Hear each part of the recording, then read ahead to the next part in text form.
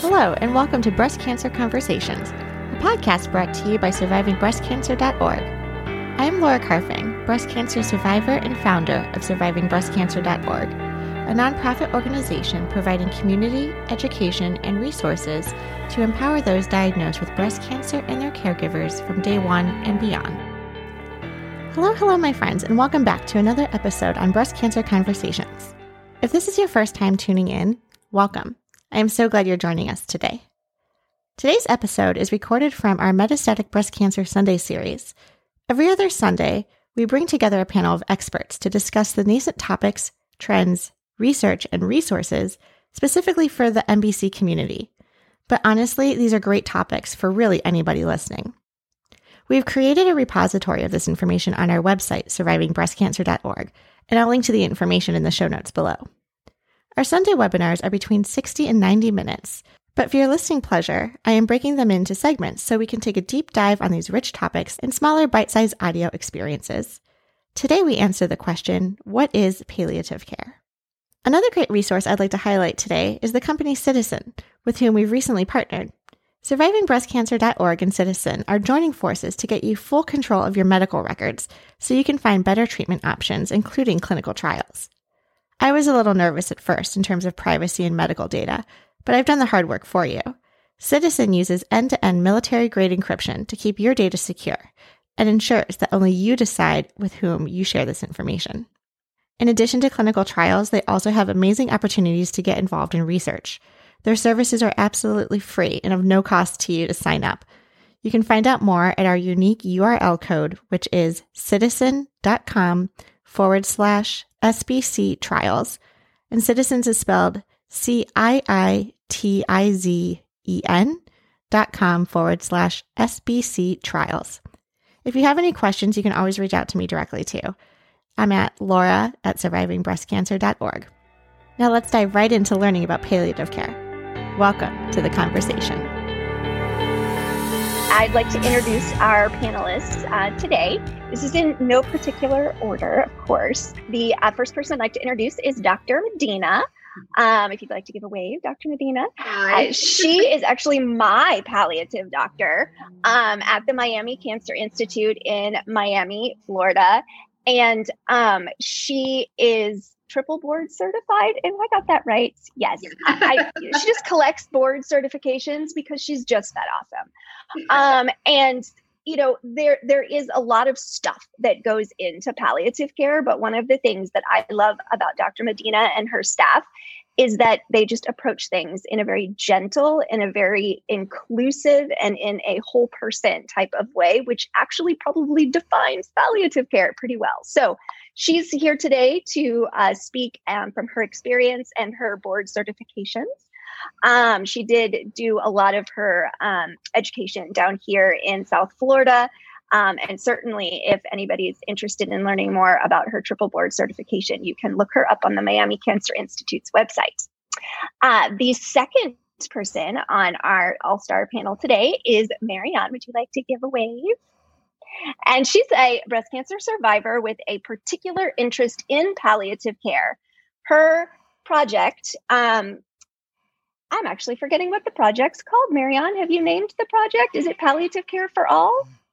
Yes? No, we are not using that name, but we're still working on that. Okay.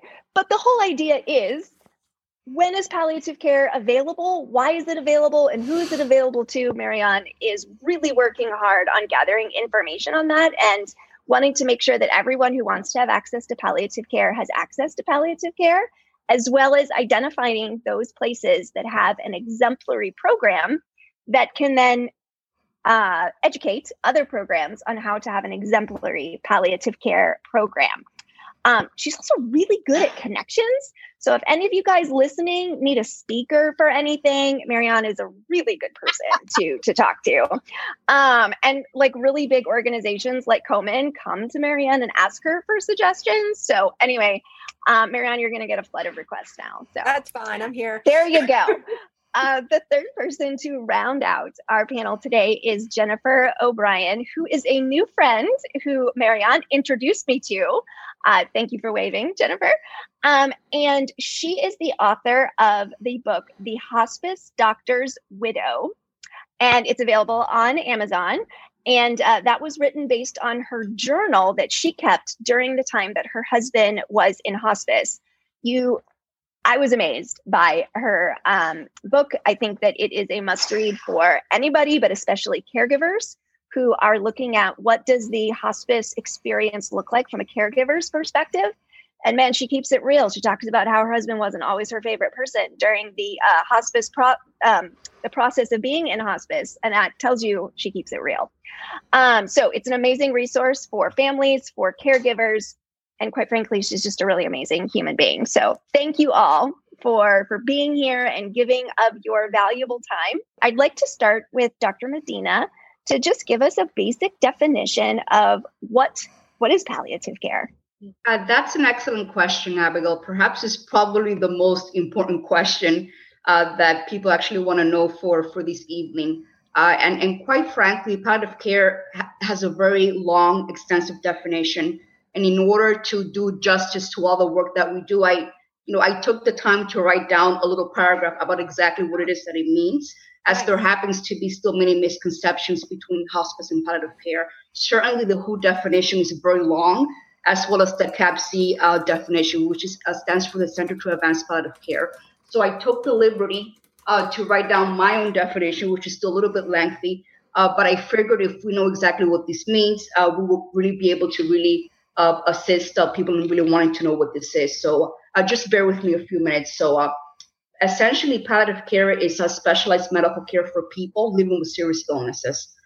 This type of care or approach is focused on providing relief from symptoms and stress during the course of a serious illness. The goal is to ultimately improve quality of life for both our patients and our families. Palliative care is appropriate at any age or any stage in the course of a very serious illness. It can be provided along with all appropriate treatments and services, okay? Palliative care is also provided by a specialty trained team that includes doctors, nurses, or wonderful chaplains and social workers and other specialists as well. And we work collectively with other doctors or the other treating clinicians, as well as the families and caregivers to provide that extra layer of support that our patients often need. So specialist palliative care is provided really in partnership with the family, the treating clinicians, and is delivered concurrently with disease-modifying treatments. Our team addresses all the medical, psychological, spiritual, and social needs of complex, seriously ill patients and the families. The team also helps to communicate with patients and families about goal setting, priorities, what to expect in the future, and we also assist the families in complex decision-making and exploration of really medical treatment options. We also assist our patients in communicating all of these wishes to their family members as well as to other treatment providers. So that's, in a nutshell, but very lengthy, what palliative care means. Well, that is a very rich definition of what palliative care is. And thank you for giving us that rich definition. When you talk about is for seriously ill people, right, can you expand on that just a little bit? Because I think that there may be a perception that you have to be terminal to be eligible for palliative. Could you expand on that a little bit? Sure, that's a wonderful question. So any serious illness can include any conditions such as cancer, neurological conditions like Parkinson's, ALS, any end organ condition like heart failure, COPD, kidney disease, etc. These are oftentimes conditions that are protracted, they're long, and patients been having indeterminate prognosis when they have these very chronic, prolonged medical conditions. And quite frankly, some of these patients may not be eligible for hospice because they don't have that qualifying, a certification of 6 months or less. But in fact, these are the patients that are really the most appropriate for a palliative care approach by an interdisciplinary team. And so it does really encompass a lot of our very serious illnesses like cancer and the ones that I mentioned above. Okay. Hey, so can I jump in there? Is that okay? Yes. Jump in, please. Absolutely. All right. I just would love to give the patient perspective on what is palliative care. And the newer term that's being used is supportive care. So if you, at your facility, if you see supportive care and you don't see palliative care, That's okay. And it's probably more common to see that. But from a patient perspective, I define supportive care as the ultimate in personalized medicine, because it's all about you. There is no cookie cutter approach.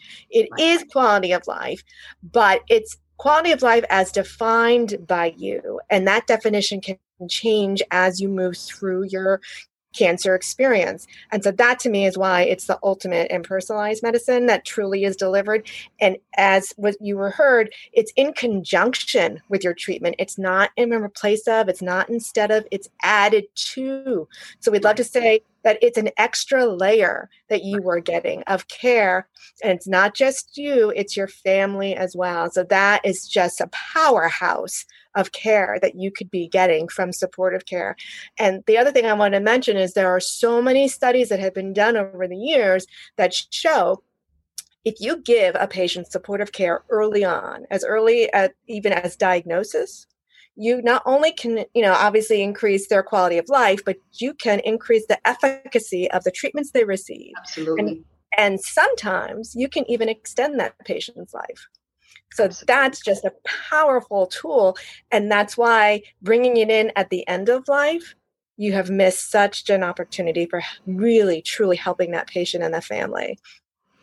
Marianne, you ask a lot of great questions, if I can jump in as well, because I talk a lot about integrative care, right? And how we've changed the definition from alternative, right? Alternative is in replace of or something else, but this integrative care approach. And so I'm wondering if the supportive care or palliative care would also fall under that umbrella of integrative care. I would like to call it like more comprehensive, all-inclusive. Got it. As Marianne mentioned before, and it's really tailored to that particular patient. It's very individualized, and it's going to be very different for that particular patient and a family as opposed to other patients. But I guess it could be considered, integrative, if you will. That would be another way to probably describe it. Why not? I think that one of the things that supportive care tends to offer is also care management, which integrative care doesn't necessarily offer, even though they have many of the components that a supportive care team would offer you. And at the end of the day, if you're not getting the care management, but you're getting those pieces from integrated care, that's fabulous, because that's better than nothing, right? So many terms. Jen, would you like to jump in? I would. In my book, it's an art journal, and so there's a lot of pictures. And my description of palliative care is an umbrella. So when you get a big diagnosis, when somebody in your circle gets a big diagnosis, doesn't have to be a terminal diagnosis. In fact, a few years ago, Tony Roma, the quarterback for the Dallas Cowboys, was prescribed palliative care because of a bad injury that was affecting his identity as a quarterback, right? And because palliative care, so when you get a big diagnosis, a steady rain starts on you and your circle. And so I chose to depict it as an umbrella. So if you imagined that you were under that umbrella and you looked up, and each of the sections of that umbrella is a section of palliative care. So it might be pain management, symptom management, social services, chaplaincy, and these are all the chaplain and the social worker, and of course the physician and the advanced practice nurse. And every once in a while, there's also a clinical pharmacist involved, because you're getting a lot of medications, and that person is sort of tracking, hey, this might be causing that, and this might be causing that. And so you're getting this team approach, and you have the option for all those things, but you don't have to access all of those things. Right. It's kind of a little bit, and sometimes all of those components and team members are helping you sort of from the background, right? They're meeting in the morning together, talking about the patients in the scenario. Sometimes when the social worker had a few minutes with you, he or she picked up on this thing. And so it's a really incredible collaboration. It's at my other background, my Make a Living background has been in teaching physicians the business and leadership side of medicine. So I can tell you I've worked with a lot of specialists, and it is the one specialty where I can tell you in no uncertain terms the physician sees him or herself as part of a team, not de facto the leader of the team, right, but as very much a collaborator on that team. And so anyway, that's how I sort of, and then you look up and you have that umbrella, and sometimes the rain lightens up and you don't need palliative care for a time. And sometimes it gets heavy or the wind picks up and you need a little more help. And then and the other thing that palliative care very much recognizes, which again, not all specialties do, is the fact that at the end of life comes death. Right. Fact. And so palliative care it keeps that in mind, that this doesn't go on forever. And we want to make it as full and as positive as it can possibly be. And we want to be realistic about who you are and what your wishes are. And so palliative care can very easily transition the patient and the family to a hospice status. So hospice is actually probably one of those sections of the umbrella, right? Mm. Do I kind of have that right? Yes, absolutely. Thanks. I love that metaphor. That metaphor provided. Yes, it's perfect. That metaphor is just lovely for the I think the intention and the idea of what palliative care is designed to be. But I know that one thing we talk about a lot in the metastatic groups is how does a patient learn about palliative care? And I know I had asked Dr. Medina for some statistics not too long ago about how do people find her. So would you like to share about where patients come from when they get to you, Dr. Medina? Sure.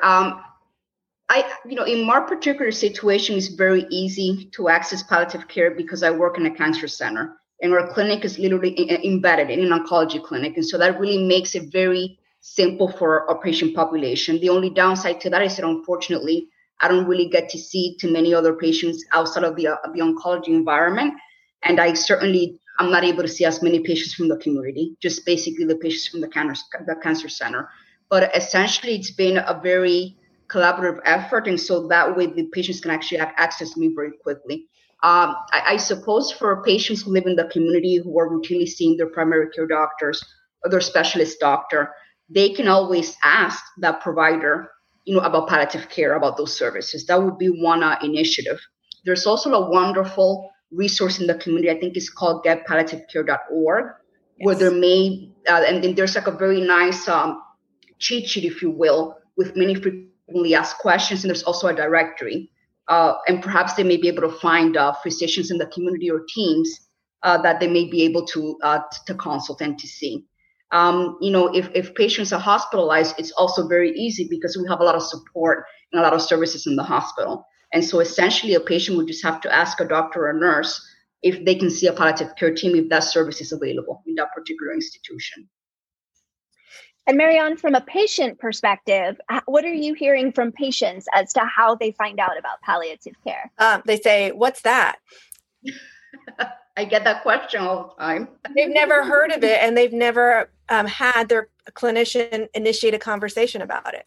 So I think among all the stakeholders that supportive care touches, there is a huge gap in understanding that A, it exists, and B, what does it do? What are the benefits of it? And when do you bring it in? So that is part of the reason why patients are not getting the access to supportive care like they should be, even though we know about these studies that prove how effective they are in changing the experience.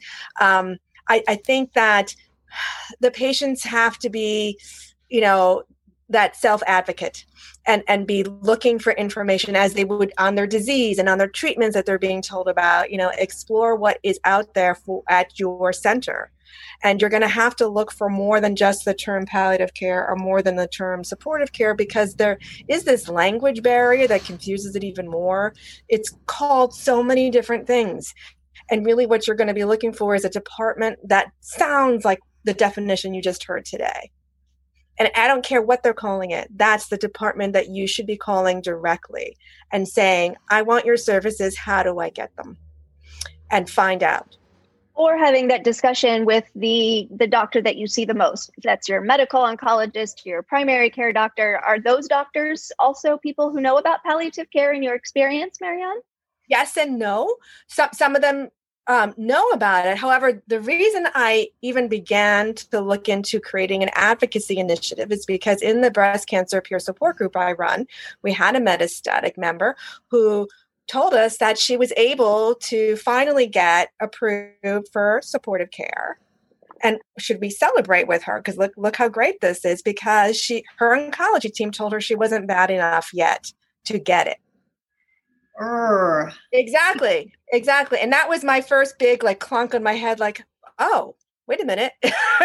Is this a thing? Or is this happened to be just an oncology team that wasn't, educated on this service? And it's a thing. And metastatic breast cancer patients, just by diagnosis alone, have more than their fair share, right? And we need to do everything we can. And this exists. So it's not even that we have to create this service. These services exist. So let's get them the access that they deserve to have. And that's why I say, if there is a department at your cancer center that offers services like this, go to that department first. Ask them, what is the protocol for getting your services? And then you can also pull in your oncology team and say, hey, this is what I did yesterday. I talked with Dr. So-and-so in the supportive care department, and this is what they told me to do. And so I'm going to be pulling them in. That's where I say, be that self-advocate and get what you need for it. Sometimes people are told, oh, also you need a referral, and I'm not going to give you the referral because you're not bad enough yet. You don't always need a referral. And so I would say sometimes the oncology teams don't understand all the details. They don't know when to bring it in. They don't understand that referrals are not always necessary, right? There's a lot of misinformation. And so, but we can help with that. We can help, people understand what the reality is. So let's get the care that the metastatic breast cancer patients deserve to them as early as possible.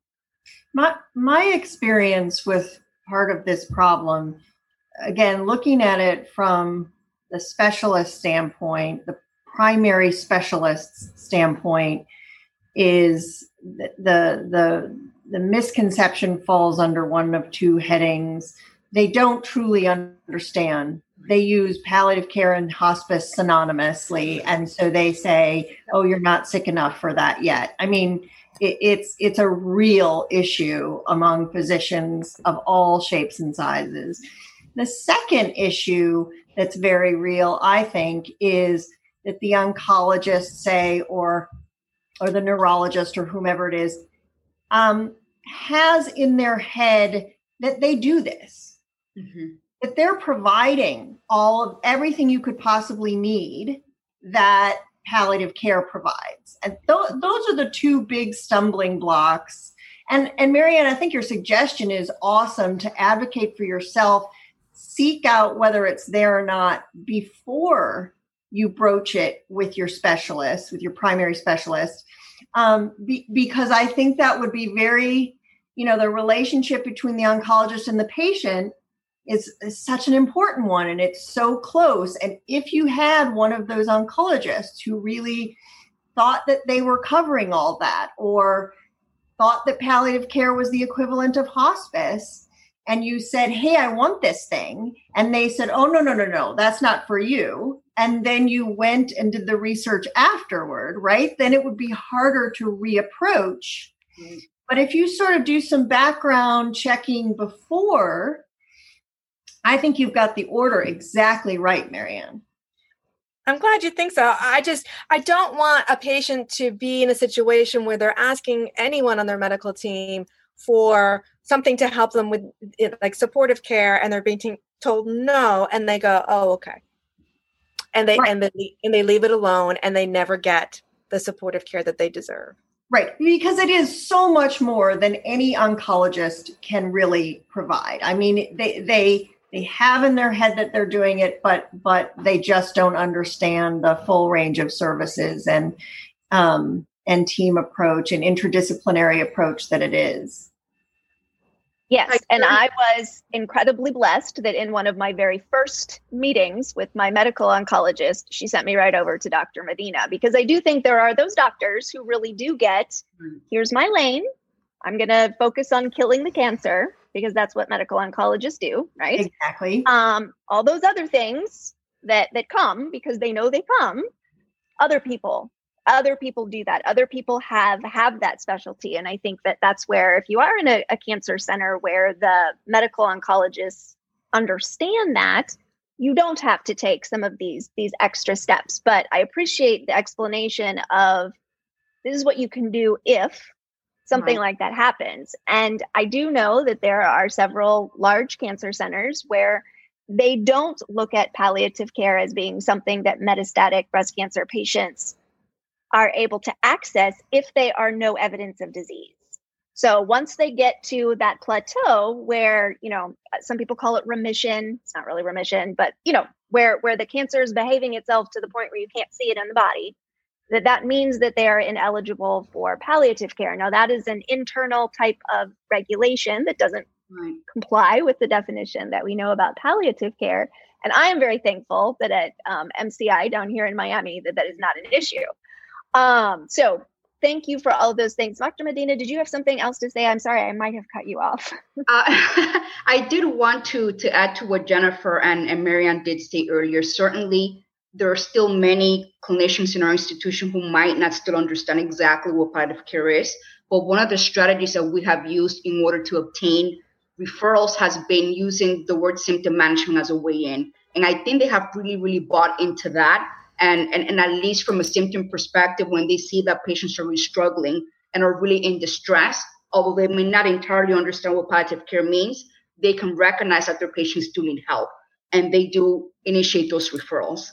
And so I haven't really encountered any doctors really in our facility that have told the patient, I don't think it's time, I don't think you meet criteria to go there. I think it's been the other way around, but I think that concept of, I have colleagues that I work with that could really help with symptom burden, with distress, has really made a difference in the referrals that we get. And I quite frankly get many referrals every single day. But it has been a way as using symptom management as the way in. They almost never really use the word palliative because it gets confusing. They might not use the appropriate terminology, but they can often recognize that there's distress and they actually do send the patients and do refer them. So there we go. We've got supportive care. We've got palliative care. Now we've got symptom management. All right. So we're building our lexicon here. Go ahead, Marianne. Oh, there's more. There's integrative palliative care. That's a thing. And there actually is a nonprofit called Integrative Palliative Care Coalition, I think. So okay. There's quite a bit. And that's why I say don't get caught up in the term, whatever that department is called. Make sure you understand what the services are. And that's what you're going to go after. But I think it's important also for the metastatic community to know that for several years now, ASCO has had guidelines in place that mandate that supportive care be given early on to all advanced cancer patients. Correct. So you are not out of line to be asking for as soon as you get a diagnosis. You are right in there with what ASCO is mandating. It's just the guidelines are not being followed. So let's help them. Let's help our clinicians, get on board. Would you define ASCO for our listeners, just in case they don't know what that acronym is? It's the American Society of Clinical Oncologists, right? Yes, I'm sorry. Yes. No, that's okay. That was one of the first things that I struggled with when I was newly diagnosed metastatic, is there are all these terms and there's all these acronyms. So I try to remember that. Jen, would you share with everybody how long your husband spent in palliative care?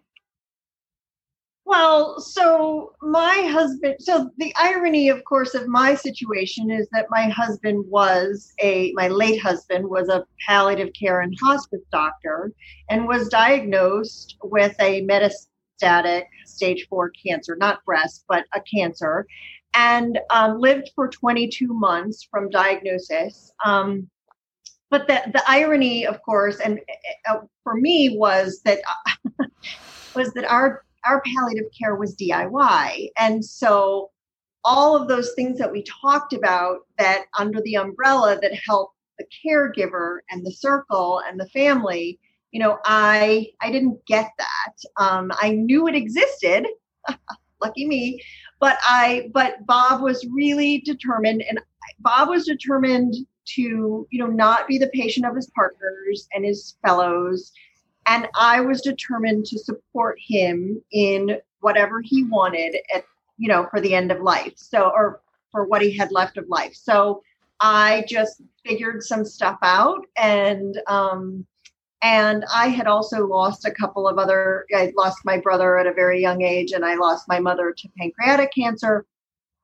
So I had, some personal experience, and I kept the art journal purely as a self-care method, just like needed to get my thoughts and feelings. And because I was incorporating a lot of what he used to share with patients and families, we were now turning that on ourselves. And I created collages about that, because I don't know, because that's what was in my head and heart. So anyway, that was sort of our story. And yeah. Did I answer your question? Yes, absolutely. I think the point that I wanted you to make, which you made beautifully, is that palliative care is all about what the patient wants. And if that means you're not going to an official or organized team, that doesn't mean that you're not actually benefiting from this concept. Yeah. But Dr. Medina, how long if you have a typical length of time, how long do patients tend to receive palliative care? That can be very variable. It really also is determined by the time that the patient is referred to a team.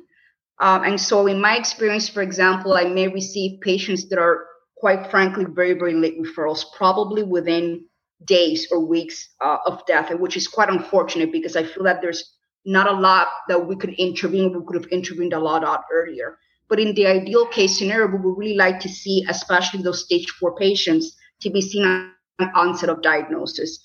Perhaps there may a very heavy symptom burden at that time. There are times when there is, but there's also a huge psychological impact. Lots of stress around that diagnosis and really coping and internalizing all of that information. So ideally, if it were up to me, patients would get palliative care from disease onset all the way to death and the bereavement period in the hospice transition. Yeah. So however long the patients need it, sounds like is the answer that people are in hospice. Marianne, have you looked into this at all from a patient perspective? So what you were saying, Dr. Medina, reminded me that another supportive care doctor taught me that supportive care is all about trust. Right, and absolutely. Building trust between that patient, the family, and the supportive care team. And can you imagine trying to build that level of trust at the end of life when you're in the crisis? Right? That's going to be extremely difficult. And the supportive teams do everything they can. They do the best that they can to offer the services. However, if you brought them in early on into your care and were able to develop that communication and that trust among all the members of your team and you, now you have them. And when you're thinking the most clearly and when everything is the most calm and stable that it's going to be. Correct. On your side. And when things start going a little, wonky, then that's okay, because now you're going to feel good that you already have this team who knows you and what care and treatment that you want. Absolutely. So, yeah, that I thought that was so interesting, to learn and think about that and connect those dots. And he said to me, well, we're the doctors who listen. I don't know how the other clinicians would feel about that, but that's how he described it. But that's such a good point. And if some of you heard the webinar 2 weeks ago about estate planning, that was the exact same thing that Anna Spencer shared with all of us, that you do your estate planning before the crisis. You do it while you're thinking clearly, while you have the space to think through things. You don't do it when there's a crisis. You don't do it when everything is in chaos or when you're overwhelmed by symptoms and cannot even communicate clearly what you need. So it's an excellent point about seeking something like this early. But Dr. Medina, what do you say to patients who say, why do I need to add another doctor? I've already got 5 doctors that I have to see all the time. What do you say to those patients? And that is the question we are going to address in our next episode. Now that we know what palliative care is, let's find out why it is so valuable for us to have access to yet another doctor on our medical care team. Thank you for tuning in and listening to our podcast. If you would like to find out more about our organization and upcoming events and ways to connect, you can find out more by visiting our website at survivingbreastcancer.org. I would like to acknowledge that all of the information on our podcast is from personal experiences, and it is not a substitute for professional medical advice. You should always consult your medical care team. If you're looking for specific topics or would like to be a guest on our show, feel free to contact me directly at laura@survivingbreastcancer.org. And of course, we have a couple social media handles you can follow us at as well. For example, Surviving Breast Cancer Org, all one word, as well as our podcast specifically, Breast Cancer Conversations. Until next time, keep on thriving.